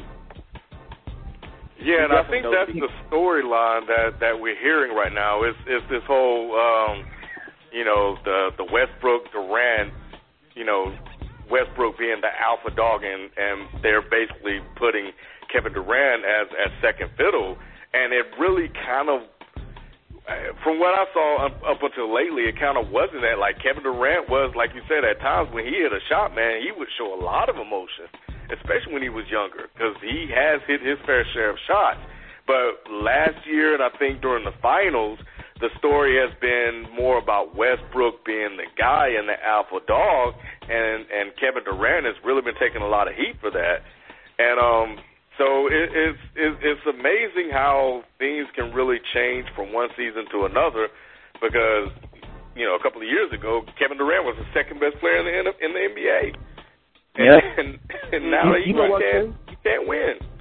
Here's the thing. Like Durant, look, he in basketball, there's different types of ways of being alpha dogs. Okay. Durant is an alpha dog just differently than Westbrook. And the thing is like Westbrook is the type of player, to me, their dynamic is Westbrook has to eat first because Durant can eat whenever he wants to. Okay. You see what I'm saying? So when Westbrook can't eat or he's struggling to eat, Durant's going to eat. You see what I'm saying? Like, Durant is always going to be there. But you have to get Westbrook off to a good start, or else it's always on Durant. Now, Durant can save you some games, but he can't do it by himself. And I think what took a knock for me on Durant is when Westbrook got hurt and how OKC struggled. Granted, it happened at the worst time in the playoffs, not like they had a couple of season games to get used to just playing with just Durant. I understand that. Mm-hmm. But like in Memphis with Durant missing free throws and things of that nature, I had to knock him a couple notches down because that's what LeBron dealt with all his years in Cleveland by himself. And it's not easy. And to me, that just showed the disparity. It's close. Durant is clear-cut number 2 best player in the NBA, but he is not close to LeBron. And I was almost happy that happened because to me it was a revelation for the rest of everybody else to see. And LeBron, again, is separating himself. Durant now is starting, you can see it in this game and in Westbrook's game, where they're starting to understand basketball more. You know what I'm saying? LeBron is already there, and LeBron, man, at the end of the day, nobody is close to LeBron James in basketball. Durant is number 2, but nobody's close. Durant, and he just got knocked down a notch, I think, mainly because you saw his flaws last year by himself. You know what I'm saying? Like, I can't say the same thing for Westbrook. Honestly, if Durant went out, I honestly think Westbrook is like, I'm scoring. Like, I'm doing whatever. Because he damn near does whatever now. And I think that team could almost survive better with Westbrook as a solo star than Durant as a solo star. I think Westbrook is a solo star kind of guy, like D. Rose. You know what? I want to throw something out to you guys. I just threw out in the chat room. I definitely understand where you're coming from on that, FIFO. Nobody mentioned Carmelo.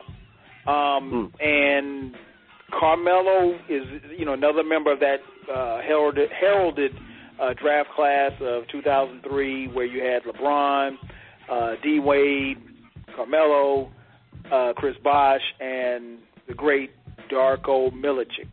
I don't know if is he still in it? Darko still in the league? He still getting a check? Direct deposit still here? He probably is. I don't know. Okay, I got to check. We had this discussion before on my show several months ago, and I had a couple, not this discussion, but this particular question, and somebody called in and said they thought Carmelo Anthony was clutch. So the question, do you guys consider Carmelo to be a clutch guy? And I think I saw it somewhere in the chat room earlier, someone said that Carmelo would never win a title in the NBA. I think that's saying a lot when he's, relatively young and he may not win a title in New York as they are constructed, but you just never know. So just want to throw that.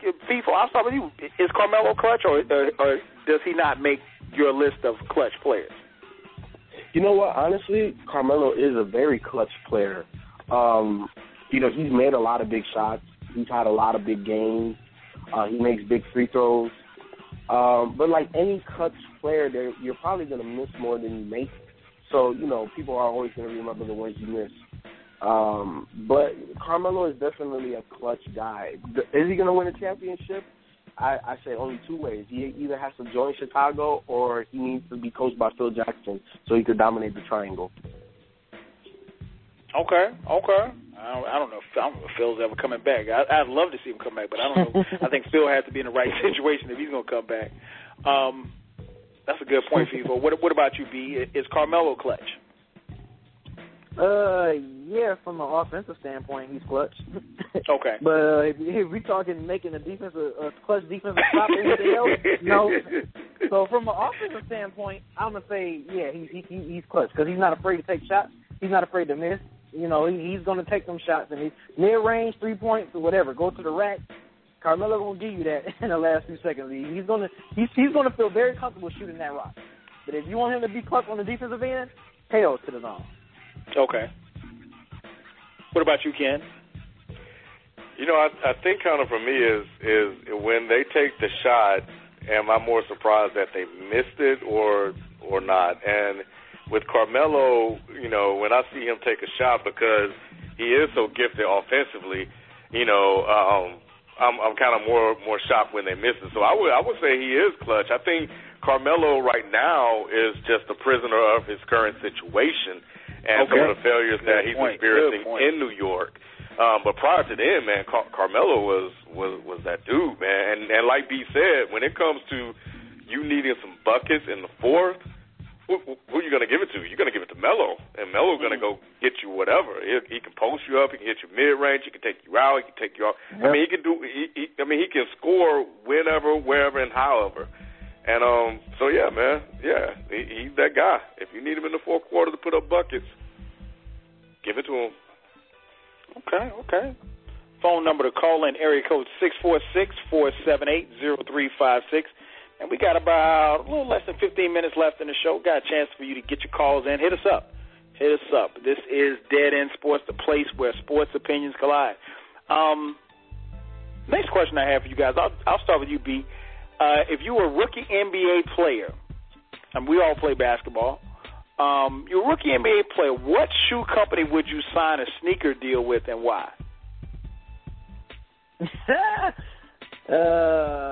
Shoe company to sign a sneaker deal.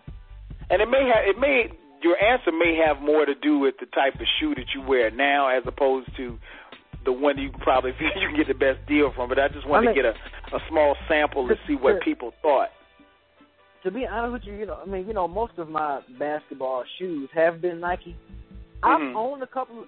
To be honest with you, I've owned a couple of Reebok shoes back when Al Iverson, the Answers, and a few other Reebok shoes when I played ball. And I can honestly say they were the most comfortable shoes I played in. Way more comfortable than some of the Nike shoes I played in when my feet be freaking hurting. So from a comfortable standpoint, if Reebok's talking about signing me for some good bread, I wouldn't mind going Reebok. I mean, of course Nike, because I've been playing ball in Nike pretty much my whole life. So if Nike called me, I'm like, holy shit, Nike. But for comfortable, I like my feet to still feel good after I'm done playing ball, and Reebok do make my feet feel good after I'm finished playing ball. So I go with Reebok. Okay. What about you, FIFO? You're the point guard. What shoes would you prefer to be on your feet? Hands down, that's simple, Nike. Okay. Any particular reason why Nike? Yeah, well, all of my best basketball shoes have been by Nike or Jordan. So either one. Not Jordan, because I don't like what he does for his players. The best Jordans are the retros. So I don't like the new stuff. And Nikes, man, just every basketball shoe that I have had that has been great, they've just been Nikes. Like my last ones, that they're kind of like on their last leg now. I need a new pair for 2014. Nike, hit your boy up. You know, they're just light, they're sturdy, you know, great ankle support. You know, it's big for point guards. You know, we can't get our ankles broken. And, you know, just stability and just the lightness of them and how sturdy they feel, even though they're super, super light, you know. And year over year, because I had the new version of the 2012s, and, man, just what a year does in shoe technology. So I just like Nike, man. I feel like they always push the envelope. Okay. What about you, Ken? I would probably go with some Gators, man. I was trying to See, now you're earning that old man reputation. Show up to the gym with some Gators and some church socks. Yeah, you know, I'm with you, man. I you know, Nike is easy, recognizable brand. They got money. You know, black folks love Nike, so you don't have to worry about sales. So, you know, waiting outside. You're gonna get your dough. So yeah. So if them Gators don't work out, man, if they don't want to play in them Gators because their feet are sweating, then yeah, man, we'll kill that contract and go with some Nike. Oh man, I'm a completer, man. I'm the same Nike. I remember the Jordans that Jordan played in the final. I can't remember what number it was, but it was the finals they played against Utah. We hit the shot. The ones that I think he kind of modeled them after a Porsche or something. Man, those Jordans hurt my feet worse than any other shoe I've ever had in my life. I'm so glad I didn't buy them. Somebody bought them for me. So after that, I vowed I said if I ever owned a pair of Jordan after that, I would never play in them. I just wear them just to wear them. But yeah, Nike's always done fine for me, man. Like B, I had the Iversons, the first and third version of the Iversons, and those are really comfortable. But but yeah, I can't. I wouldn't really deviate from Nike too much, man. Nike's always, you know, had real comfortable shoes that I could wear. I've never tried. I don't think I've ever had. Anybody ever had a pair of Adidas basketball shoes? I have. Nope. I never owned a pair of Adidas in my life. Oh my God, man! I got some sneakers. The sneakers are cool. But I was a Nike guy. Yeah, I was a Nike guy too. Still am to some degree. My shoe collection ain't what it used to be, but when I gotta buy, I buy Nike. I had a pair of Ewins though back in the day. Oh, the Ewins were nice. Everybody had the Ewins. And I just never got any. The Ewins, like when I was in like 8th grade, the Ewins and the Ralph Sampson Pumas. I had some Ewins, and back when everybody was buying Jordans, my parents wasn't spending over $100 for those gym shoes. Right. I had the Reebok pump. The kind of D Brown had in the dunk contest. Oh yeah. The pump. Yeah, I'm about to say, y'all remember the pumps? I remember the pumps. I remember a pair of pumps, man. Those shoes were comfortable, man. Like Reebok made some comfortable shoes, man. They was comfortable for my feet. I say that. Right. Cause I'm flat-footed, so Reeboks was it for me. Reeboks, and Nikes, but I was mostly a Nike head. No doubt. My man Tiago in the chat room, he said he's wearing the Marburys. You guys remember the Marbury? Stephon Marbury came out with that shoe, and I think he was charging like $15 for the shoe. Man, you got to be kidding me. And you're talking about LeBron owned by Nike. I'm not owned by no shoe. I own all my shoes. I'm like, yeah, all right. Look how let's see how that works. Man, you're listening live to Dead End Sports. Next question I have for you guys. I know years ago in the early 2000s, the throwback era was in. It was really, really big. Almost everybody and their mama had a jersey. So the question I wanted to throw out to you and the listeners, it doesn't necessarily have to be a throwback jersey, but have you ever purchased a jersey If so, what was the jersey of the player, the first ones that you purchased? So whose jersey did you get, Ken? Who was the first jersey that you can remember actually purchasing, whether it be a throwback or a current player's jersey? Sean Kemp. Get out of here. Rain Man. Yeah, man. I was a fan, man.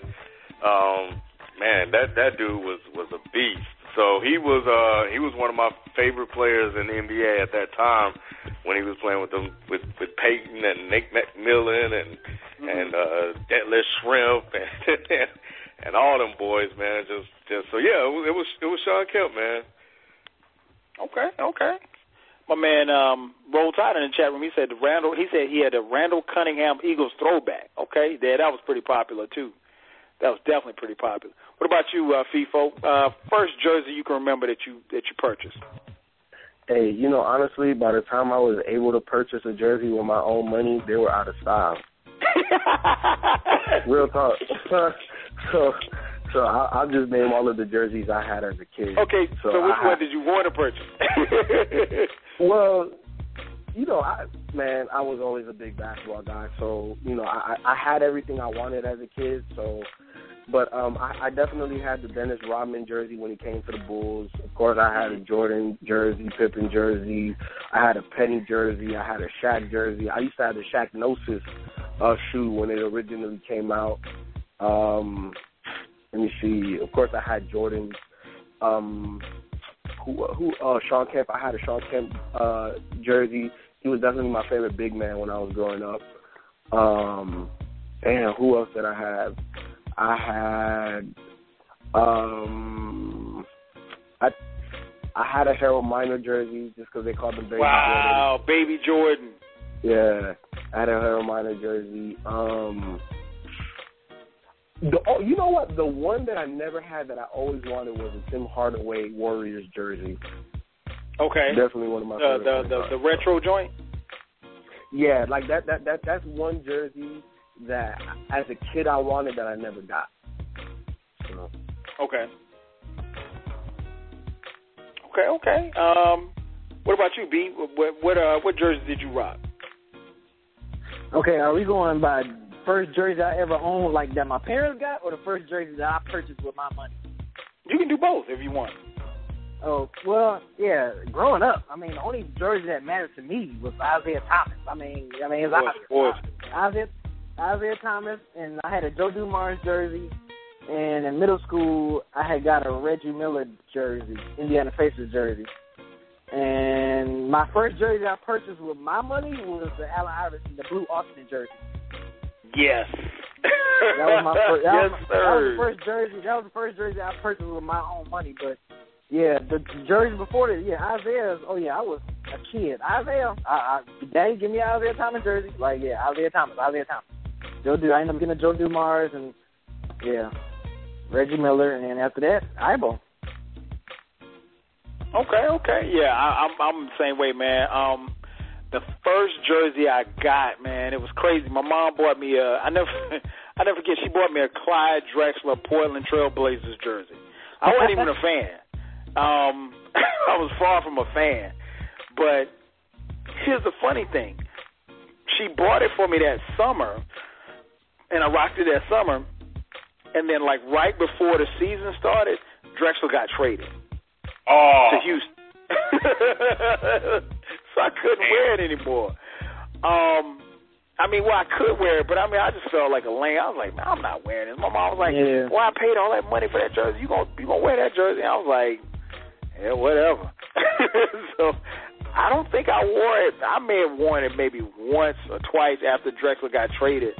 After that, and I didn't wear it anymore. But the first one that I purchased with my own money was, like B said, the blue Allen Iverson joint when he was with Philly. It kind of looked like almost like a T-shirt a little bit, but loved that jersey, man. I had that joint with his shoe, the match the shoes. Yeah, so that's what I rock. Time is flown by that fast. We're getting notification that we got 90 seconds left. Man, want to thank everybody for tuning in as you do each and every Tuesday night. Make sure that you check us out. Like I said, this show tonight is the last show for 2013. We will be back like cooked crack, stronger than ever in 2014. Make sure that you check us out. Check out our website, deadendsports.com. If you missed any parts of this show, make sure that you check out the archives at blogtalkradio.com/deadendsports. Make sure that you follow us on Twitter at deadendsports. Hit us up individually. Follow us individually at KBINGE, at FIFO247, at BZ430, and at 12Kyle. Like I said, the show is being broadcast live each and every Tuesday night, so make sure that you check out the archives. More importantly, tell a friend that Dead End Sports is on the air again. So that's going to do it for this week. Actually, that's going to do it for 2013. We will be back in January. We'll be talking BCS. We'll be talking NFL playoffs. We'll be talking NBA. We'll be talking about it all. So make sure that you come back and check us out. That's going to do it for tonight. We'll holler at you next year. You guys be safe. Peace. Merry Christmas, Happy New Year. Yes, sir.